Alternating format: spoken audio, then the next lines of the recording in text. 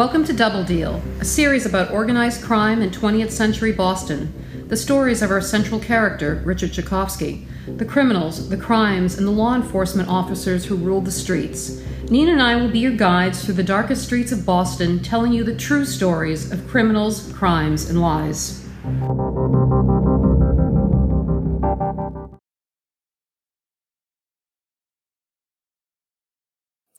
Hi, everyone. Thanks for listening today. We made it to the end of season 1. Counting our 2 bonus episodes, we managed to churn out 49 in 47 weeks. And in those 11 months, there have been over 27,000 downloads. And that's all thanks to you guys for sharing the podcast. Hopefully at the end of next season, we'll be reporting 100,000 downloads or more. Who knows, maybe even more than that. Truly, it's been an adventure, though. And a lot of work. I've written enough pages to fill 3 books, and you've got enough research for at least 5. Well, maybe there are other books on the horizon for us besides Double Deal. Are you trying to tease our listeners again? I would never do something like that. Nah, not you. You're the innocent-looking one, but people have no idea. All right, back to all of you, our listeners. Nina and I have had a chance to get acquainted with folks that we otherwise might not have, and it's been wonderful interacting with those of you out there who comment and write to us. Shout out to Charlie, Wanda, David, and Mark. We love all of our listeners, so please don't think otherwise. Oh, I hope so. And yes, hearing from our listeners makes my research and Laura's endless writing worth the effort. I too want to thank everyone who has spread the word about us. Other than a few tweets a week and a random Facebook or Instagram post, it's all of you that have helped us gain more listeners. Indeed. Okay, a couple of other things before we get into the finale. Our next full episode, which will be the season 2 premiere, will be up on September 12th at 9 a.m. Eastern Savings Time, our usual schedule. Starting next Monday, August 1st through September 5th, I'll be posting some short clips at our usual time. For our YouTube peeps, you'll actually get to see me. Maybe I can persuade Nina to join me once or twice. We'll also have a surprise guest who will share some firsthand stories with us. If any of you have specific questions or something you want to hear more about, leave a comment on YouTube or email me at laura@doubledealpodcast.com by Thursday, July 28th, and I'll do my best to address those things. Well, maybe, just maybe, you can twist my arm to join you once. We'll see. I like being behind the scenes, girl. You're the flashy one. At least you didn't say the trashy one. Hey, those are your words, not mine. Anyhow, in this episode, we will be having a few flashbacks, but primarily focusing on the events that unfolded after the Brinks heist of December 1968, which is where we left off last week. We'll end today just prior to the arrests in August of 1969 with the infamous meeting at the parking lot of the Rib Room in Braintree. And what a cast of characters and what a subject was discussed at that meeting. And I'll have to wait another month and a half to tell the story about how Richie, Pro, and Rico broke poor Special Agent Gerard Coleman. I still think your dad's tale to Coleman after Pro was arrested is what finally put him over the edge, but that's going to have to wait until September 12th. I still think it was Pro in his undies. Well, now you're teasing our listeners. I couldn't let you have all the fun. Oh, please. You have plenty of fun, but let's not go down that path. Enough of the banter. Okay, last week we talked a little bit about why Jack decided it was time to retire and how he decided to take out a few of his nemeses in the process. You'll recall that Sonny Diaferio and Mello Merlino had stolen $300,000 of the Plymouth loot that Jack had entrusted to them. They were supposed to launder it through the gas station and tire shop that the two men ran together. But instead, they had the bright idea to fake its destruction by setting an apartment on fire that Sonny had rented to store the cash. Their plan was to tell Jack that the money had been destroyed in the accidental fire. While the building was burning not far away from Sonny's apartments, which the Postals and Feds had under surveillance, they moved it to Maine to a fellow car thief friend of Mello's named Bobby Gentili. But wasn't Special Agent H. Paul Rico watching them across the street when they set the fire? Yes, that day Rico happened to be there watching them. Well, anyway, Sonny and Mello successfully moved the money, but of course Jack knew in his gut that they were lying. And this wouldn't be the only nail they hammered into their own coffins. We'll get to that. Between Sonny and Mello robbing from him, the theft of the Plymouth reward money, the years of surveillance by the authorities, and decades of dealing with underworld characters, Jack had had enough and wanted out. But in Jack's position, you couldn't just walk away. Two of the men in Jack's world were CIs for the feds at various times. Dad was the one that Jack knew about, and so they hatched a plan no less elaborate than one of their heists, plotted out to the last detail. In true Dad fashion, it was in the long game that they focused. Although nearly 20 years younger than Jack, Dad also wanted out. Not out of his life of crime, but his desire to rob in a new way. Rather than use a pistol, he decided to use his tongue. His skills of persuasion would net him far bigger scores than his machine gun toting days. With a child on the way, he too plotted his escape. And they weren't the only ones. Special Agent H. Paul Rico wanted out of Boston. He had dreams of living in a warmer climate, and Jack and Richie presented him with an opportunity to not just get out of Boston, but to leave with a major bust unlike any other under his belt. Jack, the man described as a prolific thief, was his one-way ticket to paradise on the sunny beaches of Florida. Now that we've answered the why, let's backtrack a bit to the how. You might remember from the last episode that Jack initiated the first part of his plan in the summer of 1968 when he made contact with Phil Cresta's crew.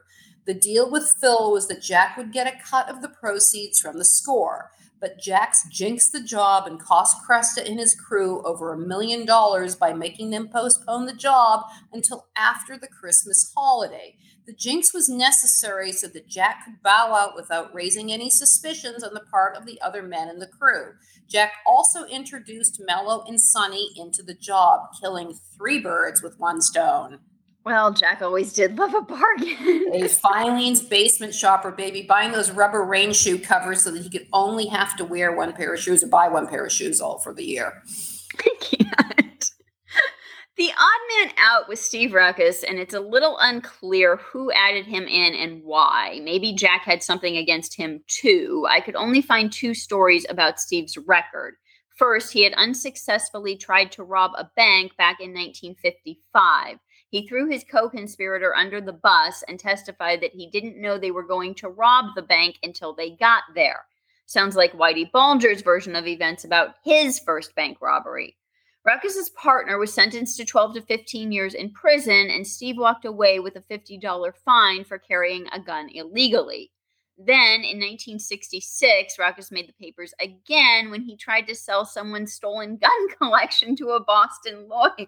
Boy, Cresta and the other men went through with it, however, and the heist went off without a hitch, though the score was significantly less than what they anticipated.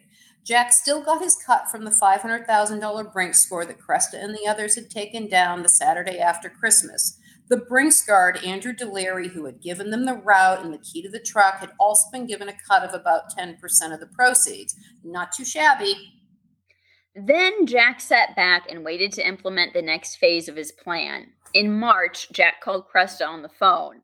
"We got trouble." Jack had been calling the Brinks guard every few days to check on him and make sure he wasn't drawing any attention to himself by spending too much in one place. But Jack now confessed to Cresta that he hadn't been able to get a hold of Delary for the past week, and he hadn't spoken to him for 10 days. "Listen, Red, if the feds got to him, we all go down. You understand? Find him before I do," Phil threatened before hanging up. Another 3 days went by before Domenico went to Cresta and told him that Delary had taken off on vacation to the Bahamas with his whole family, including his in-laws.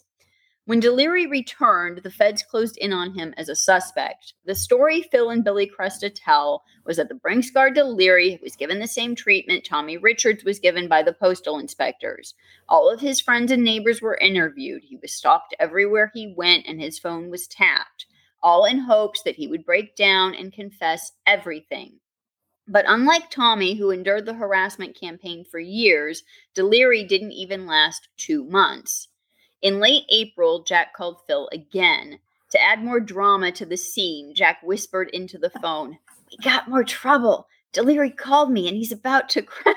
I can't even say it with a straight face. By now, Phil was convinced that the feds had everyone's phones tapped, including Jack and Delary's.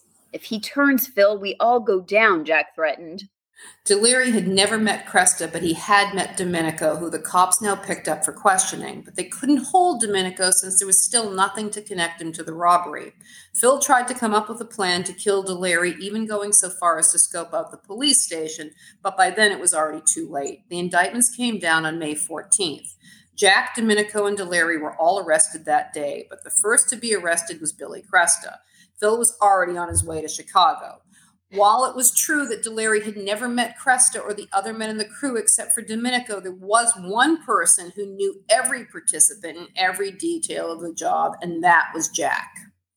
Jack was arrested at Laura's family's grocery store on Charles Street in Beacon Hill, Brendan's Market. What Cresta and company and everyone but Richie and Rico didn't realize was that Jack had been plotting, scheming, and planning his own demise for more than 11 months at this point.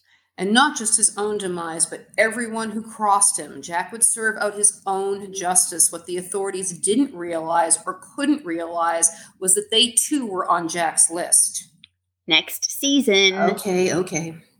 On May 23rd, Jack and company were arraigned. Paul Markham, the former U.S. attorney who had helped prosecute Jack and his cohorts at the Plymouth mail robbery trial and who would later be tied to the death of Mary Jo Kopechny, represented Deliri. Jack was represented by F. Lee Bailey's then partner and future judge, Gerald Alch. The paper said that Jack's appearance in the courthouse caused quite a stir.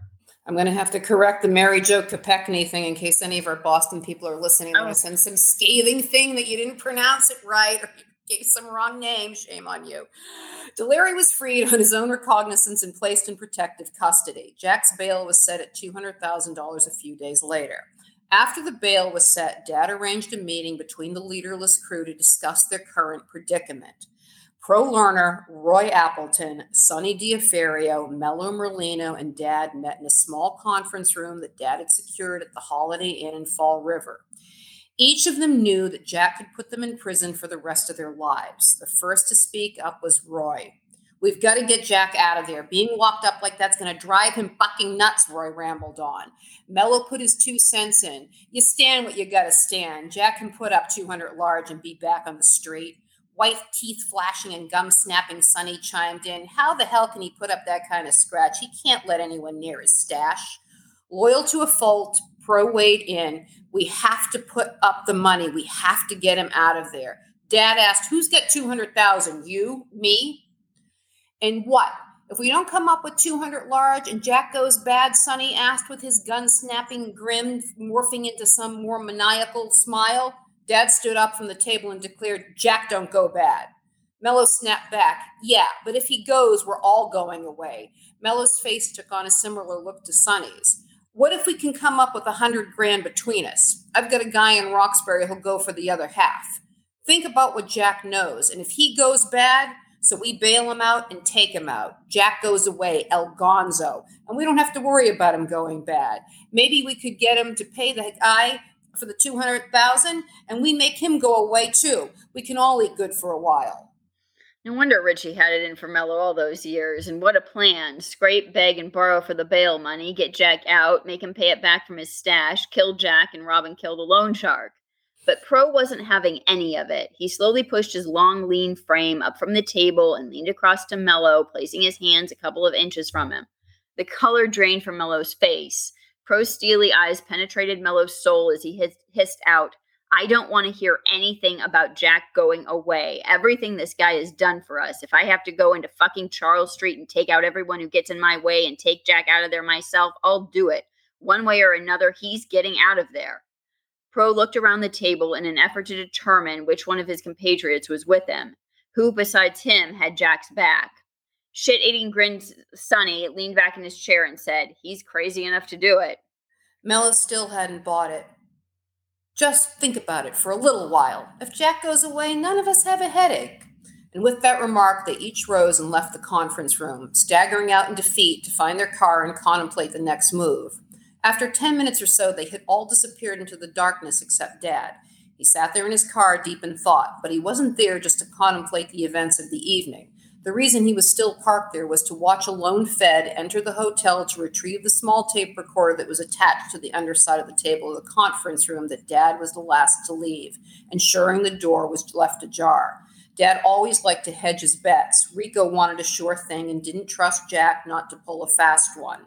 The recording of the conversation was enough to lock in Jack's cooperation, but what Rico didn't know is that when Dad suggested it to him, he and Jack had planned it months in advance. Jack had his own agenda. Agent Coleman made a beeline back to Boston. When he arrived at the Charles Street jail, a guard escorted him to Jack's cell, where Coleman placed the tape recorder on a small table that was attached to the wall, pressed play, and walked out. Coleman had the tape queued up and ready to set Jack on fire. Jack listened to the familiar voices talking about killing him, cops, guards, the loan shark, and so on. As cynical and ruthless as Jack was, he still had a hard time believing his ears. He knew what to expect and from whom, but it was still hard to swallow. These were his men, the men he trained, schooled, nurtured, and kept on the street, the men he gave the opportunity to earn fantastic sums of money they never would have otherwise. And what did he get in return? Roy and Richie saying he wouldn't go bad, and Pro ready to kill dozens of people. Jack was a thief like no other before or after him, and he may have been a killer, but only when it was business. He had a code, and he didn't deviate from it. And he stuck with the plan. Rico knew from the prior experience with Barboza that the jail guards would leak that the feds were there for a visit, and they would definitely leak that Jack was moved at a later time. Jack called out to the guard and told him, "Tell them I want to talk."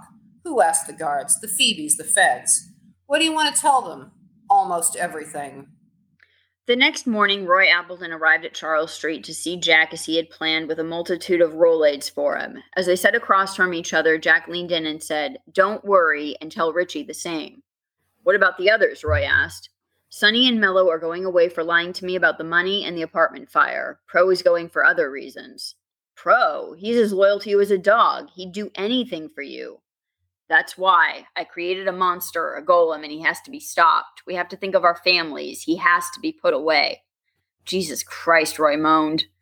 Later that morning, June 6th, Jack Kelly became a cooperating witness. The official line was that Jack's wife convinced him to turn state's evidence. After all, the feds couldn't say that not only did they have one informant in Jack's crew for 7 years, but a second one, and that one of them, along with Rico, cooked up a scheme to help the country's most successful thief retire. After making his formal deal with the feds, Jack was transferred from Charles Street Jail to the Barnstable County House of Correction, where the first round of interviews began on June 6th with Special Agent H. Paul Rico and Special Agent Robert E. Sheehan. The first crime he gave a statement about was the murder of Rudy Maffeo and his driver, Anthony Millay. If you haven't listened to our episode about that, please check out Gaslit, episode 43. Jack began his tale by telling the feds that 6 to 7 weeks before Easter of 1968, he met Pro Lerner in Watertown, and they went to play pool in a parlor near the First National Bank in Kenmore Square. There, Pro told Jack that George, a.k.a. Raymond Patriarca, was beside himself over Rudy Maffeo's gambling operation on the Hill, and how Maffeo was defying George every way possible. Pro told Jack that Maffeo was sending messages to George that he could go fuck himself, and that he, Rudy Maffeo, was running everything and not George. Jack also claimed that Pro told him that Louis Babyshanks Minacchio had been shot, and that Patriarca was all over Minacchio for not taking out Maffeo already. Supposedly, that was when Sciarra and Minacchio cooked up the plan to bring Jack in to help with the planning and execution of Maffeo. They ran it by Patriarca and decided that Pannoni's Market was the best place to do it because a cruiser followed Maffeo everywhere except to the market since the area was so crowded. They approached Pro to ask Jack for a meet, and he did. A few weeks later, Minacchio requested that Jack and Pro Lerner venture to Rhode Island to meet with him about a problem he had. Pro picked up Jack near his favorite night spot, the Scene in Brighton. Jack and Pro drove to Rhode Island that day and had a meeting with Louis in a motel room. Later that evening, Pro and Louis also met with Rudy Sciarra. Minacchio and Sciarra told Jack and Pro about the problem they had with Rudy Maffeo and recounted their failed attempts to take him out. Jack recalled how Louis was apprehensive to use Jack directly in the hit as he looked like a cop, according to Louis. Why? Because he was Irish? Well, if the shoe fits. Several more trips were made to Rhode Island to meet and discuss the hit. On one occasion, they supposedly met at an Italian restaurant not in the Federal Hill section of Providence and sat down with Raymond Patriarca, who Jack claimed he had met casually previously. At no time in Jack's initial statements did he name the restaurant. Not once. During that encounter, Menacchio and Sciarra told Raymond that they were lining up Maffeo, and Raymond had little to say other than that he didn't want to hear any stories and he wanted Maffeo dead. Menacchio assured Raymond that Jack would assist them in their mission. There was no mention of money or compensation of any type. Louis, Sciarra, Pro, and Jack left together and headed to the Holiday Inn or the Gateway Motel to discuss possible means of taking out Rudy Maffeo. Jack, who had the memory of an elephant right down to the most minute detail, couldn't remember the restaurant or a hotel name? Come on. He could remember the numbers of every license plate he passed in clumps of 10. Dad always said that Jack could remember the stains on a tablecloth or someone's shirt, the color, size, location, and possible composition. To think that he couldn't recall important details is ridiculous. Shh, you're ruining the Fed magic. You mean the Fed fiction? Well, during that meeting, it was agreed that Rudy Sciarra would not participate in the hit as he had too much heat on him. Rhode Island State Police Colonel Walter Stone was discussed as he was not adverse to stopping and searching Raymond's guys whenever he or the other troopers spotted them on the street. Menacchio gave Jack and Pro details about Rudy Maffeo's schedule, in particular his Saturday morning routine that involved grocery shopping in the Silver Lake area of Providence. The store was described by Jack as a delicatessen, and upon investigation, Jack said the store was not a suitable place for a hit, as there were, quote, danger factors, unquote, including blind spots and a back room where Rudy could seek refuge and shoot it out with his would-be assassins. But Louis had been planning it for a while and even had the red and black Buick already tucked away for the big day. Louis told Jack that the hit was to take place the Saturday before Easter, and the hitters would stay in Louis's house awaiting the call that Maffeo was en route. But the week before the hit was planned, a young boy was killed at the home of Rudy Sciarra by another young boy. The young boy who was killed was related to Bobby Fairbrothers, and it was Sciarra's son who shot him after finding a loaded .38 in a box in the backyard. I remember hearing that story over and over again when I was little. It was just awful. There was another story about one of those Rhode Island guys who killed his own daughter because of a guy she was dating, but for the life of me, I can't remember who that was. All right, sorry, back to Jack. After the delay, Jack suggested that the hot car be moved to the public golf course where Menacchio, Pro, Fairbrothers, and Johnny, whose last name Jack couldn't remember, would wait for Jack's signal. Jack would have a second hot car parked on a parallel street to the store where the hit would take place to be used as a second getaway car. Jack stated they met in Rhode Island one final time the night before the hit was to take place. Johnny was Johnny Rossi, Alfredo the Blind Pig Rossi's son, and his surname wasn't the only one that Jack conveniently couldn't recall. Jack continued on to describe how a man named Frank and he hung around the golf course with their binoculars watching the hot car. By 12:30 p.m., Frank was nervous and wanted to leave because the hit was supposed to have taken place by 11 a.m. Suddenly, they saw Louis, Pro, Fairbrothers, and Johnny jump into the red and black Buick with the carbine, a pump-action shotgun, and other equipment Jack said that he had provided them with. Jack and Frank hopped into their car and caught up with the foursome in the Buick. When Jack and Frank pulled alongside them, Louis directed Frank to park their car near his, which was already at the market. There was a third car parked about 60 feet from the market where Jack instructed Frank to drop him off before parking that vehicle. Jack told him that he would then pick him and the others up in the fresh getaway car. But just as Jack was being dropped off by Frank, Frank spotted Pro coming up the street at a fast pace in the getaway car that Jack was supposed to use. The hit had already gone down, and Pro had to get the second vehicle on his own because Frank had taken a wrong turn and added 2 minutes to their journey. Jack, stranded, had to hail a taxi and make his way back to downtown Providence. There he used a payphone to call the Gateway Motel and confirm that Menacchio, Frank, and Pro were there. When Jack arrived at their motel room, Pro told him that another kid and Rudy Maffeo's girlfriend were also in the store. He told Jack that they took out Maffeo first, then the other kid, but didn't touch the woman. As we mentioned in episode 43, every Saturday, Rudy Maffeo purchased groceries for his girlfriend, Mary Beccari, who was living in the house of the late Tiger Bledsoe. Oh, Back to the hit. Jack recalled that Pro might have told him that he had used a shotgun. Then he gave Jack the bad news that all of the equipment had been left in the hot car. Jack was livid. Menachio reassured Jack that they would collect the weapons and clothing later that day, but that never happened as the police discovered the vehicle in a matter of hours. The feds questioned Jack about the make and model of the weapons, but said he couldn't recall as they had been purchased years back and not for that job specifically. Jack continued on that he drove Pro back to Brookline and dropped Pro off in Brighton, not far from his home. He reiterated that he did not receive payment for his involvement in the hit, but he believed that Pro had.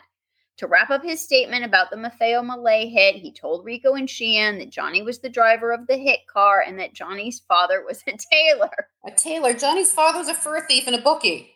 Hey, Jack didn't want to make disparaging remarks about the blind pig. Yeah, okay. The feds showed Jack a photo array, and he picked out Johnny Rossi as his Johnny. Included in the photos was one of Louis Baby Shanks Menachio, Rudy Sciarra, Pro Lerner, and Raymond Patriacca. He identified them correctly and said he referred to Raymond as George, which is what many in those circles referred to Raymond as. In a second photo array, he identified Fred Chiampa, Benedict Otto, and Frank Vendatuli as the man he knew as Frank. The U.S. Marshals took Jack into protective custody on July 3rd, 1969. His whereabouts were kept secret, and only the interviewing agents and the Marshals knew his location. John Partington would later describe his time guarding Jack in his book, The Mob and Me.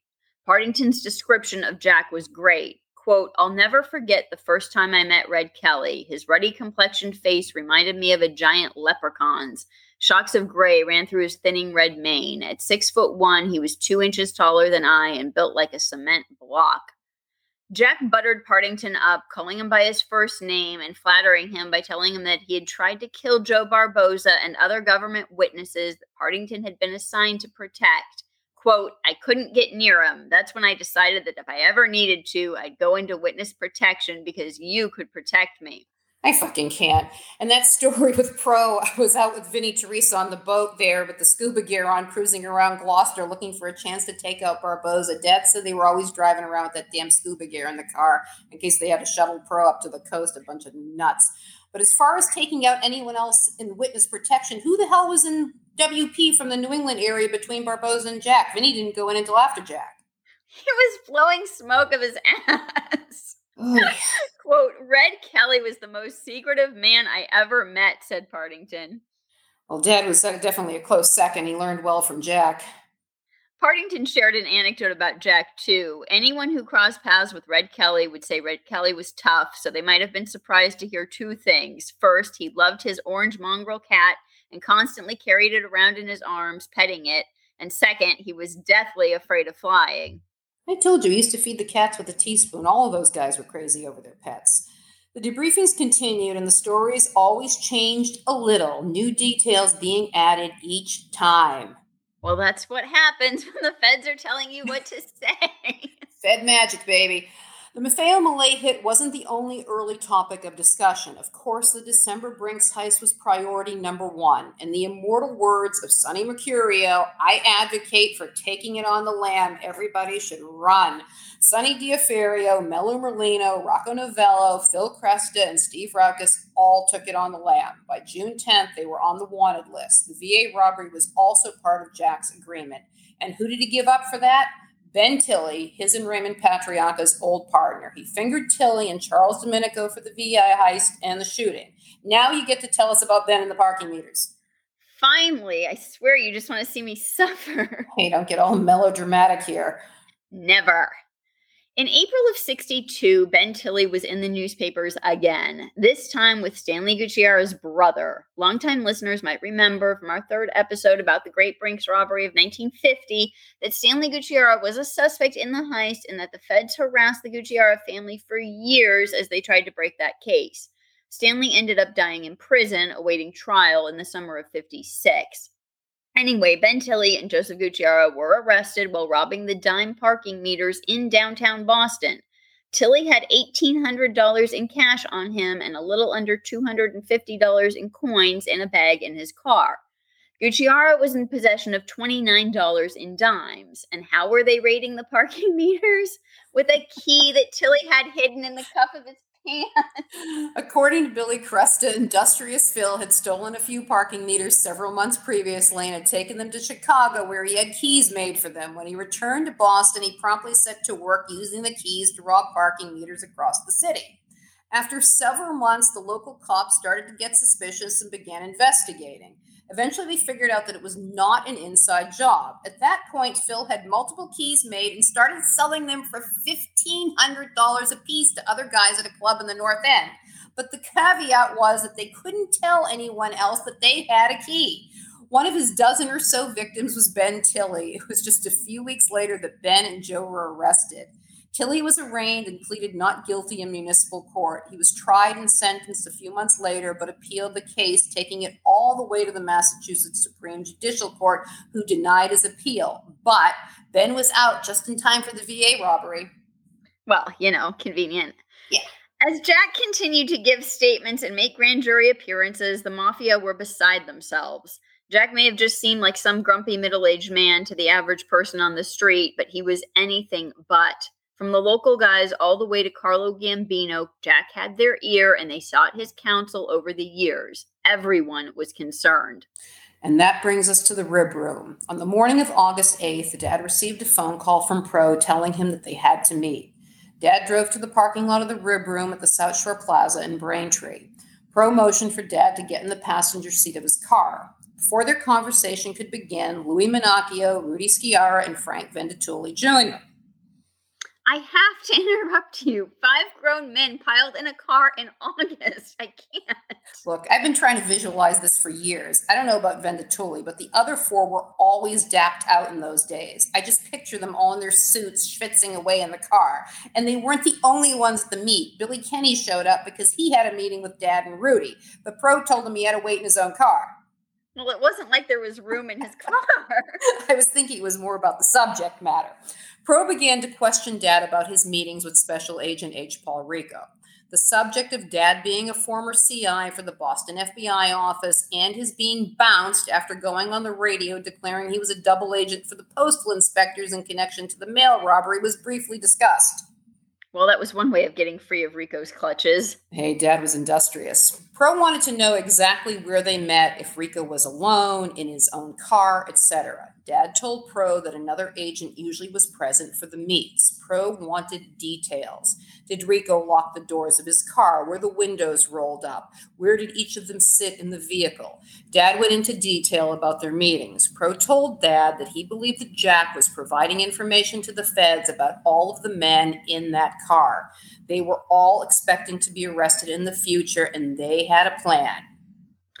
Richie was to call Special Agent Rico and tell him that it was urgent that they meet. Rico was to meet Richie at a prearranged location. When Rico and the other agent arrived, Richie was to get into their vehicle, at which point Pro, Minacchio, Sciarra, and Vendatuli would approach the car, gain access, and take control of the weapons of the 2 agents. Both agents would be driven to a remote location where Special Agent Coleman would be shot with a silencer-equipped gun and his body left there. This would convince Rico that they meant business. 30 minutes later, Richie would call the FBI office and tell them that he had been waiting for 30 minutes and Rico was a no-show. Pro and company would force Rico to take them to Jack's location where he was being guarded by the U.S. Marshals. The Marshals would let down their guard upon seeing Rico, at which point Pro, Minacchio, Sciarra, and Vendatuli would kill Rico, the Marshals, and Jack. Pro stated that if he was to be wounded or killed, Minacchio was to take charge of the mission. Before the end of the meeting, Pro questioned Dad about Rico's home address. Dad said he only knew Rico lived in Belmont. Pro said he already knew that Rico lived in Belmont as they had been conducting their own surveillance of him in an effort to ascertain the exact location of his home, but were unable to do so with any certainty. Dad was to wait for Pro's call, and with that, the meeting at the Rib Room came to an end. August would turn out to be a very busy month. But our listeners will have to wait until September 12th to hear what happens next.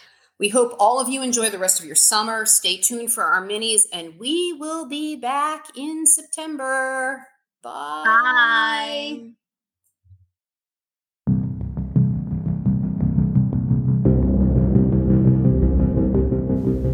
Double Deal, true stories of criminals, crimes, and lies.